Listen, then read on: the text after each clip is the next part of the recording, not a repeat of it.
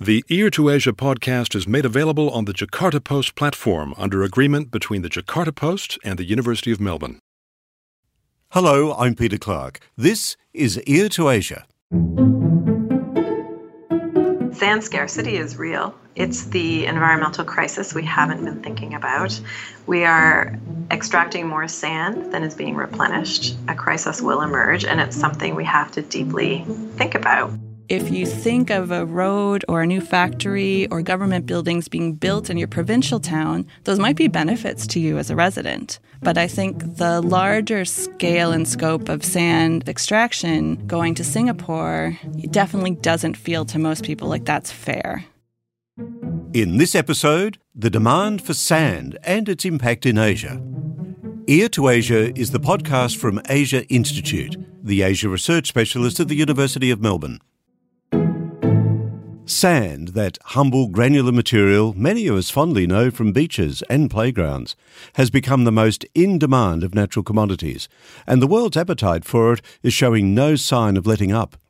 Ambitious construction programs for infrastructure and housing development across the globe, and in particular in the rising economies of Asia, are leading to skyrocketing use of concrete, of which sand is a key ingredient. With growing urbanisation and rising living standards set only to boost demand, many observers are increasingly voicing concerns about the human and environmental costs of extracting sand, which is effectively a non-renewable resource. Who are the winners and the losers in this surprisingly high-stakes enterprise, which the United Nations Environment Programme has called one of the major sustainability challenges of the 21st century? With us to examine the business of sand, with a particular focus on how that business operates in Asia, are human geographer Dr. Vanessa Lamb from the University of Melbourne and resource management researcher Associate Professor Melissa Marschke from the University of Ottawa, who joins us via Skype. Both our guests carry out on-the-ground research in Southeast Asia. Melissa, Vanessa, welcome to Ear to Asia. Thanks, Peter. Nice to be here. Vanessa, let's cut to the chase. What is actually driving this demand for sand? I think it's actually a bit complicated. So there's the straightforward answer, which is that basically the way we live today depends on sand. The concrete that is part of our buildings and the foundation for our infrastructure is made from sand. I think it's 2/3 sand to 1 part cement and then 1/3 water and aggregate. But there's other parts of the demand for sand that maybe aren't as big of the picture, things like glass and microchips that we use, as well as the beaches that you mentioned. So those are all part of this larger demand for sand. But I think what Melissa and I really focus on is the construction industry and land reclamation. That has the lion's share of this demand for sand. And Melissa, sand ain't sand, as I've learned reading the research behind all this, because we think of sand perhaps out in the desert, those vast dunes. Why aren't they being mined? Is that sand not good enough, not the right sort of sand for concrete? Exactly. That sand doesn't work for concrete. It's too round and it doesn't stick together to actually make concrete when it gets mixed in. So the only type of sand we can really use for building material is river sand, or it's the best quality of sand. Even sea sand, which is often used for infill and could be used cheaply for construction, isn't really a good go. It's river sand or estuary sand that's ideal. And it's the sticky quality when being turned into cement is why we use that type of sand. That sounds to me like the degree of erosion or the amount of working the sand is experienced in that erosion process. Yeah, it's a highly geophysical process. I know there's R&D going on around desert sand and can we make it stick better? But that's a lot like, fracking or what we do in the oil sands when we can't get oil easily. It's super, super expensive. That's not really the way sand is usually obtained. And most of the dredging is taking place in Asia because sand there is super cheap. And that's why so much of it is sought after in places like Singapore and beyond. Vanessa, I just want to make it absolutely clear. When we use that phrase, sand mining, I grew up on the east coast of Queensland. We saw the dredgers charging up the beaches.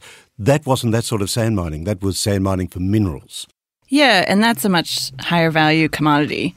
Although I think, you could say that both of these kind of extractive activities are going to have ecological and social impacts. Yeah, the scale is maybe what is the difference, right? So when you're going for high value minerals, you might not need as many because it's very selective. But we've been seeing that for decades.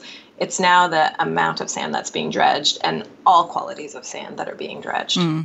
Maybe another key difference here is that linked to the scale and the scope that Melissa's talking about, it's very specific. So you would really go and survey very clearly first to know where the highest value and highest quality for your extraction activities are going to be for minerals. For construction sand or infill, it's really more of like a broad scale, let's collect everything. And I think that's what Melissa and I see most. Let's imagine a river system, and most in mainland Southeast Asia are going to have alluvial islands that are, basically sandbars that pop up seasonally. So they might not be there every year. But during low water season, you're going to see a lot of sandbars. Some people might cultivate agriculture on those. And those, as well as river banks and other parts of the bed of the river, are actually just being kind of wholesale scooped up and removed as part of these sand extraction activities, where I think with mineral sands, it would be much more targeted and specific in my experience. From your description then, we're talking about water flows, and we're talking about seasonal water flows, aren't we? The building up of those alluvial islands and the dropping away of those, the big floods that sometimes rip through. So it is about water flows, but as you start to describe the hollowing out, Vanessa, that inevitably must affect water flows. Yeah. So I do have physical geographer colleagues who work on some of the links between, for instance, rates of sand extraction and the direct impacts based on modeling of erosion and sedimentation downstream. And some of that research has already been published, for instance, on the Mekong River, where they are seeing now they can make claims that there are impacts, right? There are actual impacts from removing the sand. The rate of the river flow can increase, and you have increased erosion and sedimentation as a result of those. So some people have been quoted in the news quite often, actually. They just see entire riverbanks crash into the river where they used to either cultivate or even sometimes live. And so those kind of activities are now actually being linked to sand mining and extraction. I think we'll explore that just a touch further in our conversation. Melissa, let's stay with scale for a moment. And this is a hard question to imagine the answer to. How much sand is actually mined annually across our planet? We don't have a good estimate, but we think 40 to 50 billion tons annually. That will make enough concrete to build a wall that's 27 meters or 89 feet wide by 29 meters high around the planet every year. It's the largest extractive industry globally. So it's a large amount of sand. And the data we have really is only focused on international exports. A lot of countries aren't actually claiming internal sand dredging amounts. Well, can I add? I was going to say that the estimates for how much it's worth are also really interesting. So these are also very incomplete for a number of reasons, and they're just estimates, but they range from $70 billion globally for a sand extraction industry to more modest estimates of like $1.7 to $2 billion. That's a big discrepancy. It is, yes. Your research and Vanessa's research tends to centre in that Southeast Asian area. Why is it that Cambodia, for example, and Myanmar are now important primary sites for sand mining? I think they each actually have a different story, and Vanessa for sure can speak more to Myanmar than I can. But maybe Vanessa, jump in as I explain a bit about Cambodia. Mm-hmm. Cambodia, in a way, was a silent player for over a decade, and it only came to the fore when a really savvy NGO, Cambodian NGO, was able to use UN Comtrade data to actually show that Singapore had imported something like 80 million metric tons of sand from Cambodia in a decade. And Cambodia had only claimed something like 2.5 million metric tons. And so there was a huge amount of missing sand. And as they campaigned about it, people got really upset at the idea that elites were yet again making money out of yet again another resource in Cambodia. And that really started huge pressure in the last couple of years, which led to an eventual ban. But for a decade, sand mining was quietly going on the coast, and it was super far from state power. A lot of money was being made. From what we understand, those in control of sand mining were very well connected politically and with the business elite. And so nobody really could stop it. And it was a handful of villages that kept protesting, doing fingerprints, commenting on how their fishing grounds were being impacted. But nobody cared enough to listen, and it was too powerful to really handle. So in a sense, it's impressive that this campaign emerged to put Cambodia on the map, and also that, the media picked up on it, and et cetera. But meanwhile, Singapore has hugely benefited in terms of their construction industry and their infill. Let's come back to Singapore in a moment, but just keeping the spotlight, Vanessa, on Myanmar. Melissa said it's a slightly different story between Cambodia and Myanmar. I think maybe the resource politics story is a bit true in both, but I think in Myanmar there have been changes in neighboring countries like in Cambodia or Indonesia or Malaysia where they actually instituted bans on sand mining or export. And that was mainly focused on export to Singapore because the amounts were so large and there was, internal political organizing around those issues. And so I think Myanmar has actually picked up a little bit of that slack, let's say. And at the same time as those sand bans are going on in the region, you have changes in Myanmar, political, economic, and social changes since 2010 that have seen an opening up economically and politically. You have these kind of changes happening around the same time. And so I think that's part of the rise in sand mining in Myanmar is linked to those broader changes. And again, in Myanmar, you have a mix. There is definitely sand that's being exported to Singapore, even by Myanmar's own reporting estimates. But you also have, a rise in urbanization and development in Myanmar as a result of removal of economic sanctions. You have a kind of complex picture where you've, since 2010, definitely just had a rise in sand mining, both domestically for use in developing roads and also for export. As an extractive industry, I'm just imagining here going to Myanmar, to a river there, or to Cambodia, Melissa, a relatively easy-peasy industry, isn't it? You scoop the sand up with dredges, I guess, and stick it into trucks. Is that about it? Well, it is relatively easy-peasy, particularly in Cambodia or Myanmar, although there's some labor issues in Myanmar. But relatively speaking, you're talking about a dredger. You go out into the middle of a river or into a estuary, and you pump sand into a barge. If it's being exported, it's going to be then traded onto a larger barge and then sent off, whether it's Singapore or India or somewhere else within a water right away. And if it's river sand, then there's huge dumping stations all along the Mekong, and the sand is dumped there and then it gets scooped up. And it's the river sand that tends to be used domestically, in Cambodia at least, for construction. So along the banks of the Mekong, one can see these pretty gigantic piles of sand, a bit like you see in salt mines in some places, certainly in Australia. Gigantic piles of sand. Is that what we're seeing? Maybe not gigantic, but it's a very visible, overt operation. And I mean, in Cambodia, I've always said there's two parts to it. It's the quiet extraction that took place to Singapore at a huge magnitude. And then there's this everyday boom of just chipping away at the river to get your sand to build your house, or for the real estate boom, or for infill of all of Phnom Penh's wetlands. Yeah, I was just going to say, I think the reason that you don't see along the Mekong necessarily huge piles of sand is because a lot of that sand might be going for local use, and it's used quite frequently. What I've seen, for instance, on Salween and Irrawaddy rivers in Myanmar, is that sand for export will directly go on a large ship. So it's not really the sand that's necessarily sitting around. But I would guess that also keeping it a specific kind of more pure sand that doesn't mix with other kinds of sand also would get a better value, potentially. You both mentioned Singapore. Let's examine the Singapore story more closely, something I was very surprised by. And when I mention Singapore and sand mining to people, they just look at me quizzically. What is the backstory on Singapore and sand mining? Melissa? Well, Singapore is sort of a major hub in the region, and they're an island state, and so they don't have a ton of land. And so they have a choice of either building up or building out, and they've chosen to do both. And in building out, they've added 20% onto their island state. So that works out to be 50 square miles or 128 square kilometers to its original land area. And you can really see this with satellite imagery over the years of Singapore just slowly building out. And they've been going at it for like 20 years. And so this has been a long-term project. And this is partly because as you get bigger, you can claim more. of your sea to be yours, and that has lots of potential in terms of oil and gas, etc., but also just in terms of landmass. And then the other thing Singapore is doing is, of course, is building up. So everybody kind of has these images of Singapore with its gigantic high-rises, and that has just continued.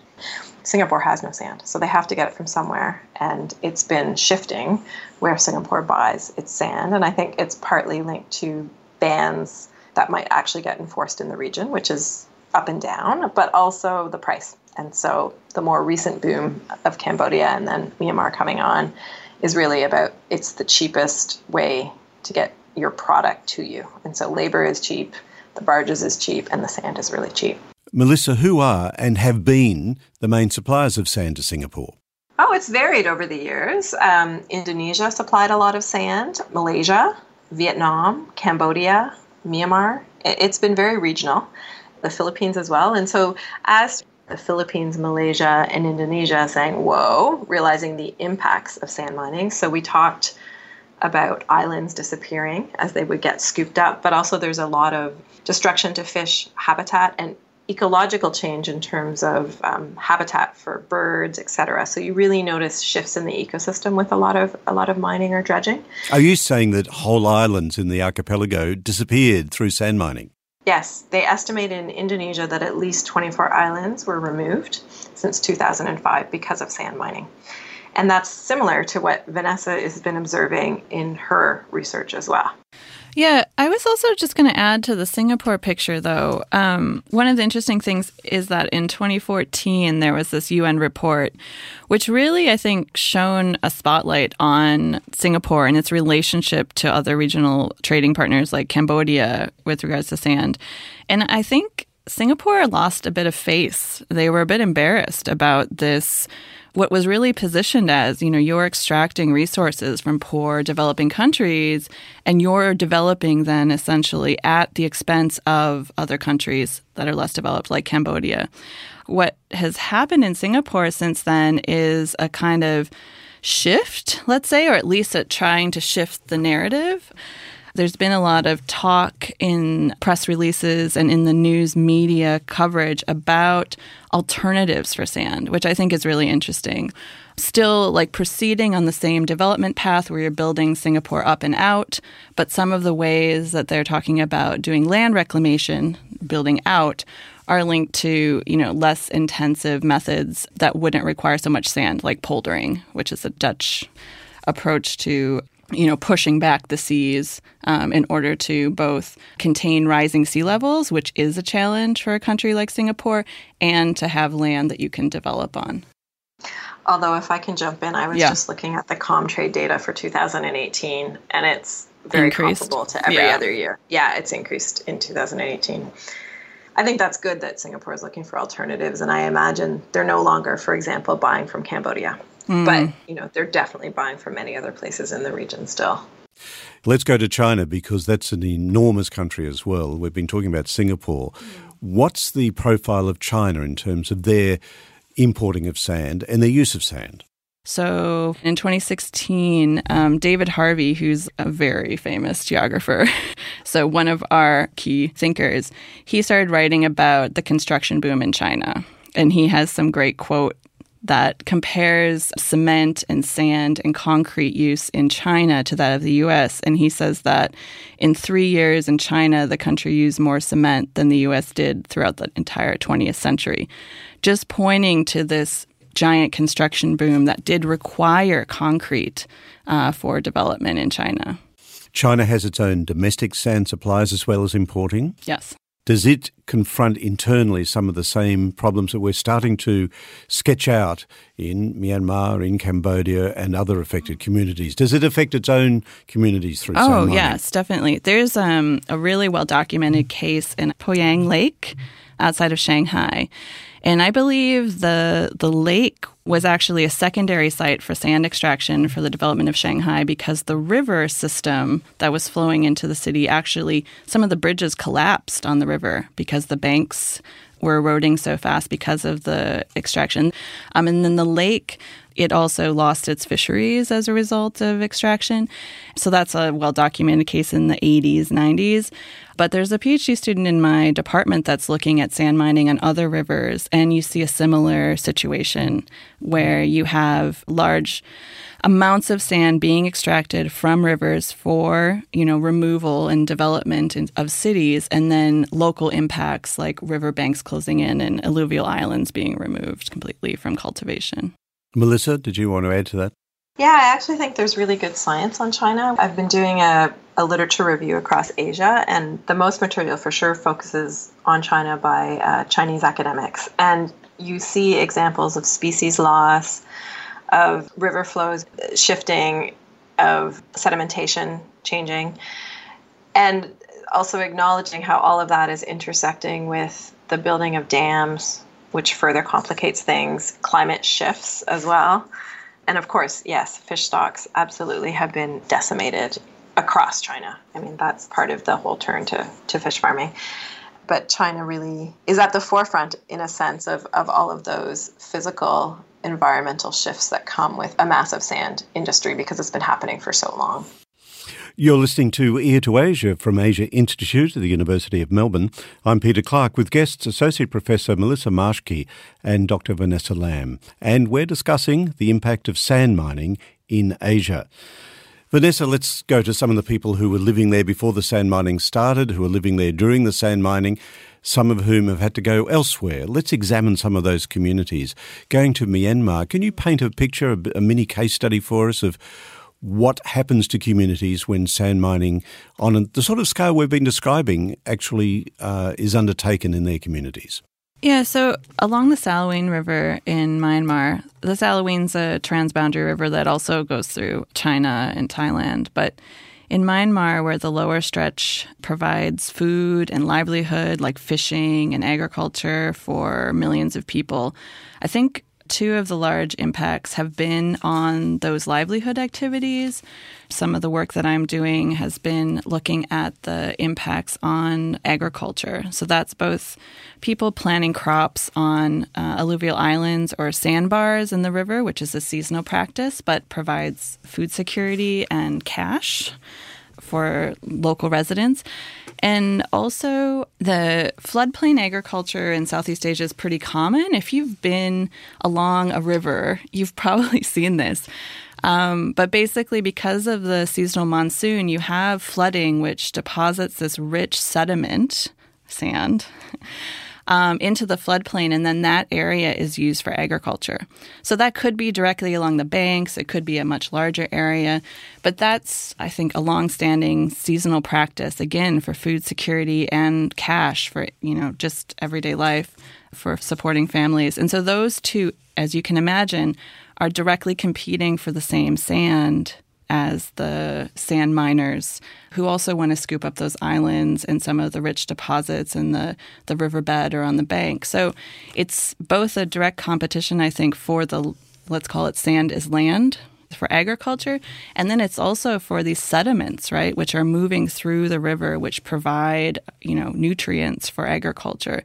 And I think Melissa can speak much more to the fisheries angle, but I have heard from interviewees that this is also an impact. And if you can imagine just large shovels bringing up the riverbed, that's obviously going to impact lots of parts of the ecosystem of the river. And so those are going to have effects in terms of where fish are able to breed as well as be caught in the river. So, Melissa, do you want to speak to some of the impacts you've seen in Cambodia? Yeah, sure. So I've been working right near the Thai border for, I guess, over 2 decades now. And they're typically fishing villages that only have boat access. And so they're what was, at least at one point, considered very remote. Slowly, the villages have become more connected to the state, but still are mainly by boat access. And people were mostly doing crab fishing, either with gill nets or with traps in the mangrove estuary areas. Once in a while, if someone could afford a trawl, they might get a pair trawl and go within 2 or 3 kilometers of shore and catch slightly larger fish like grouper or something. And so when the sand mining began in late 2007, one of the first things the villagers noticed was the noise of the pumping. They could hear it from the village, well, various villages, because it's a roving kind of thing, but on and off they could hear it near the village, and that the fish were just gone in those areas. And so they began to figure out certain species were really affected by the noise, and they didn't see them anymore, and they would have to fish, 10 kilometers further afield, which doesn't maybe sound like a lot, but if you're a fisher and you are having a 10 horsepower boat, it's really far, and the further you go away from shore in the estuaries, the wavier it gets, so the risk really increases and the longer you have to be away. So it really affected people's fishing. And while people adapted by moving fishing grounds, etc., they also protested in pure frustration because this was taking place in and around a protected area, a site where there had been a lot of local resource management and really strong kind of emphasis on people taking care of their environment and a really beautifully protected mangrove ecosystem in particular. And so there was also some erosion happening and mangroves falling into the water. But this just continued unabated for years. And so people had a choice. If they were to stay, they had to find a workaround.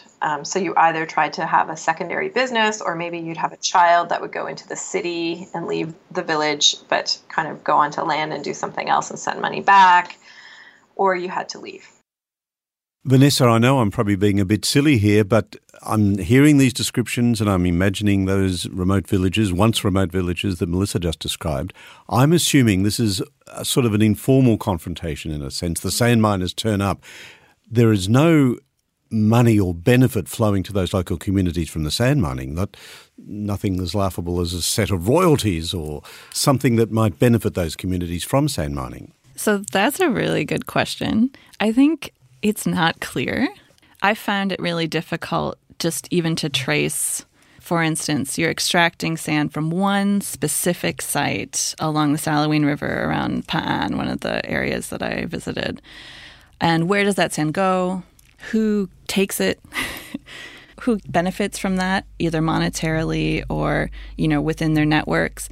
And I think it's very diverse. So I actually think in Myanmar, with the rise of a real boom in road construction and a real boom in development of provincial areas like Pa'an, which have been really overlooked by the state in terms of developing them or even providing infrastructure at all, it's been decades of ignoring these areas. And so it is a bit contradictory in the sense that this boom in sand for export is also accompanied by a boom in construction locally.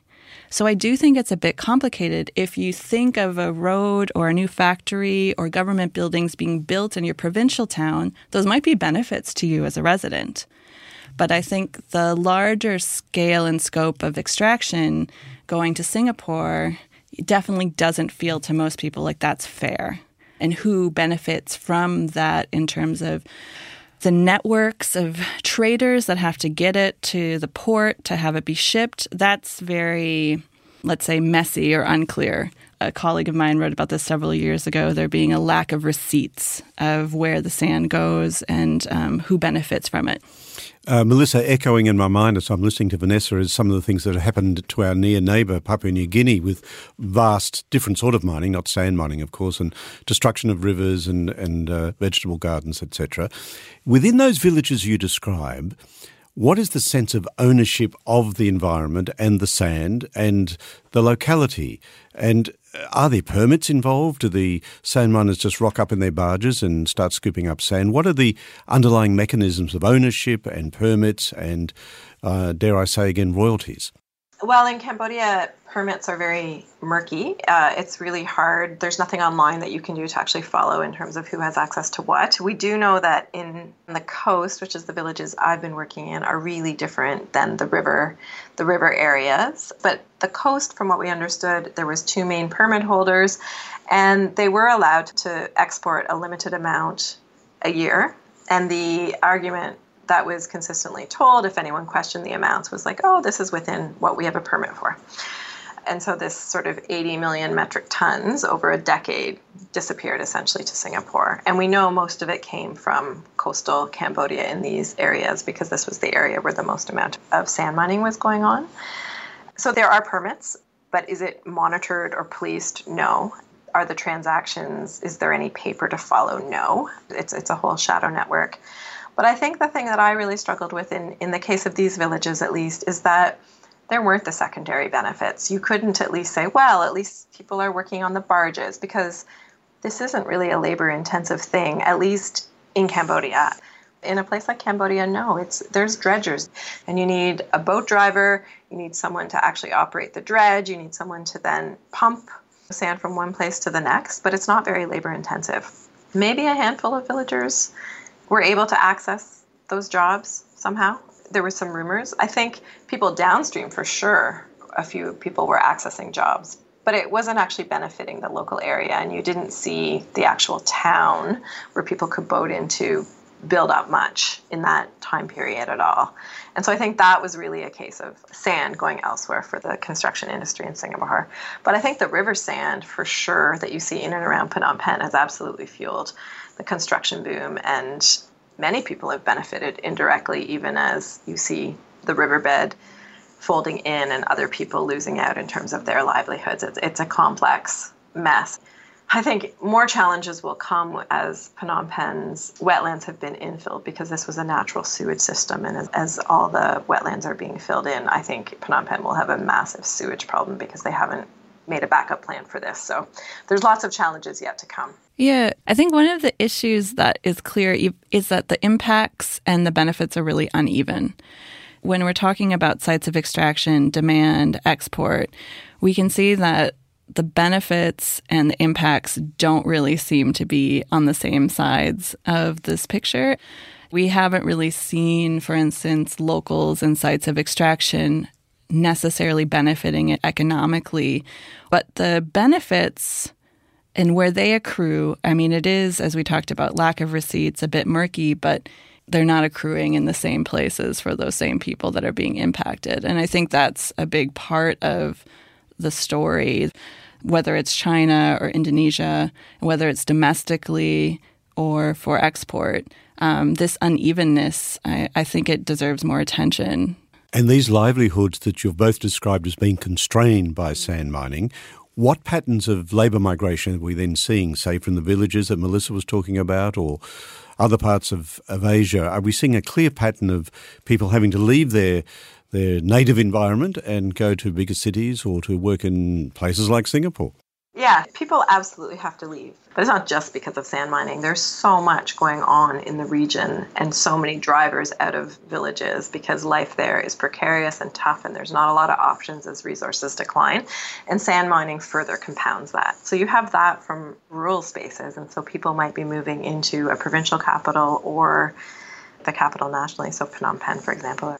Yeah, and with that, you have communities, at least along the Salaween, some of them are mostly older people and then young children. And most people who are in the, middle prime working area have migrated abroad to Thailand, actually. And so it's an ongoing process, but that's definitely been exacerbated by things like this kind of extraction, which makes, as you said, more constraints on already potentially limited ability to make a living. And I think on top of that, you've also seen this boom in urbanization, which I know in some ways can have benefits, but I think, at least in Myanmar, there's been some benefits that go to rural communities and some investment in rural agriculture, but it's not at the scope or scale as you've seen in cities or secondary cities. And so you also have just a lack of state support in rural areas to make a living as well. Let's finish our conversation with the environmental aspects and the dimensions about the environment. I think most people, the average person in the street, would think of sand as a metaphor for endlessness, that it's just in great supply all around us. But of course that's not true. And it's intrinsically unsustainable, this mining, isn't it? It can't go on forever. It is a non-renewable resource, sand. Melissa? Absolutely. Sand scarcity is real. It's the environmental crisis we haven't been thinking about. We are extracting more sand than is being replenished. A crisis will emerge, and it's something we have to deeply think about. We have to build our cities differently. We have to use less sand. We have to be more creative with our R&D. And more than that, we have to think about the downstream impacts of the sand industry. Cement industry is so bad in terms of climate impacts, and so we have to really start thinking about that as well. Vanessa? Two things I just want to add. One is I think one of the issues that maybe gets overlooked in this conversation about sand scarcity and sand crisis and sand as a commodity that's being traded is that for a long time, sand has also been seen to have other values by other people, as we mentioned, in terms of ecosystems, in terms of livelihoods, whether it's fishing or agriculture. And I feel like those kind of values and really long-term uses of sand that aren't as unsustainable, let's say, have been kind of overlooked in this narrative. So I feel like there's something about maybe disentangling the use of sand as an overall terrible, destructive thing, unsustainable use of a non-renewable resource, to kind of thinking about and teasing out some of these differences, which are really important, and really understanding some of the broader values that sand isn't just used for concrete, for instance, or fill. The other thing I just want to say is that some colleagues recently have called on the UNEP and the World Trade Organization to come up with a program to monitor global sand resources, which I think is a really interesting proposition, which also comes with, a whole host of challenges that we mentioned in terms of documentation and these values and how they would be included. But I think it's really a pressing issue, and I think it's something that at the very least is kind of sparking debate of this, an issue that's maybe banal, right? We use concrete or we depend on it every day, but most people don't really think about its source or the impacts of sourcing that to build our cities. It's almost paradoxical in a way. We see so much sand around us, but with the actual scale of sand mining, as we've been discussing today, is almost veiled from us. It's hidden from us. Melissa, you described earlier those reactions, say in Indonesia, on an environmental basis, the loss of those islands, etc. But politically and socially even, in some of those polities, we've got a lot of cronyism, corruption, straight corruption, patronage. So the regulatory environments, the frameworks there to bring more structure and framework to regulating the environmental impacts, that's pretty impoverished. It's a big challenge. Sand governance needs to move forward. I'm delighted that the UN has put that piece on the agenda. But I would say sand governance is an issue everywhere. We're seeing examples throughout North America of fights over beaches, people stealing from one section of coast to replenish a beach on another section of coast. So I think it's going to be a challenge globally, not just in places that are more impoverished. If anything, these places are at the forefront of feeling the impacts of not just sand mining, but also construction, and how do people continue to sustain a livelihood in rural areas, urban heat that emerges in these constructed environments. Maybe they'll be at the forefront of also finding solutions, particularly if there's more money put into, research and development, for example.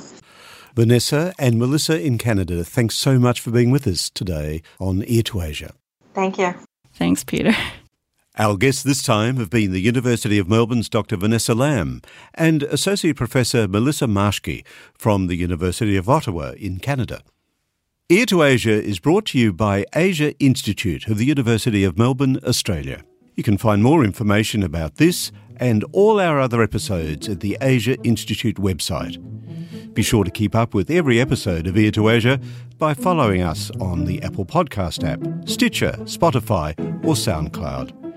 If you like the show, please rate and review it on Apple Podcasts. Every positive review helps new listeners find the show. And of course, let your friends know about us on social media. This episode was recorded on the 24th of February 2020. Producers were Kelvin Parham and Eric Van Bemmel of Profactual.com. Ear to Asia is licensed under Creative Commons, copyright 2020, the University of Melbourne. I'm Peter Clark. Thanks for your company.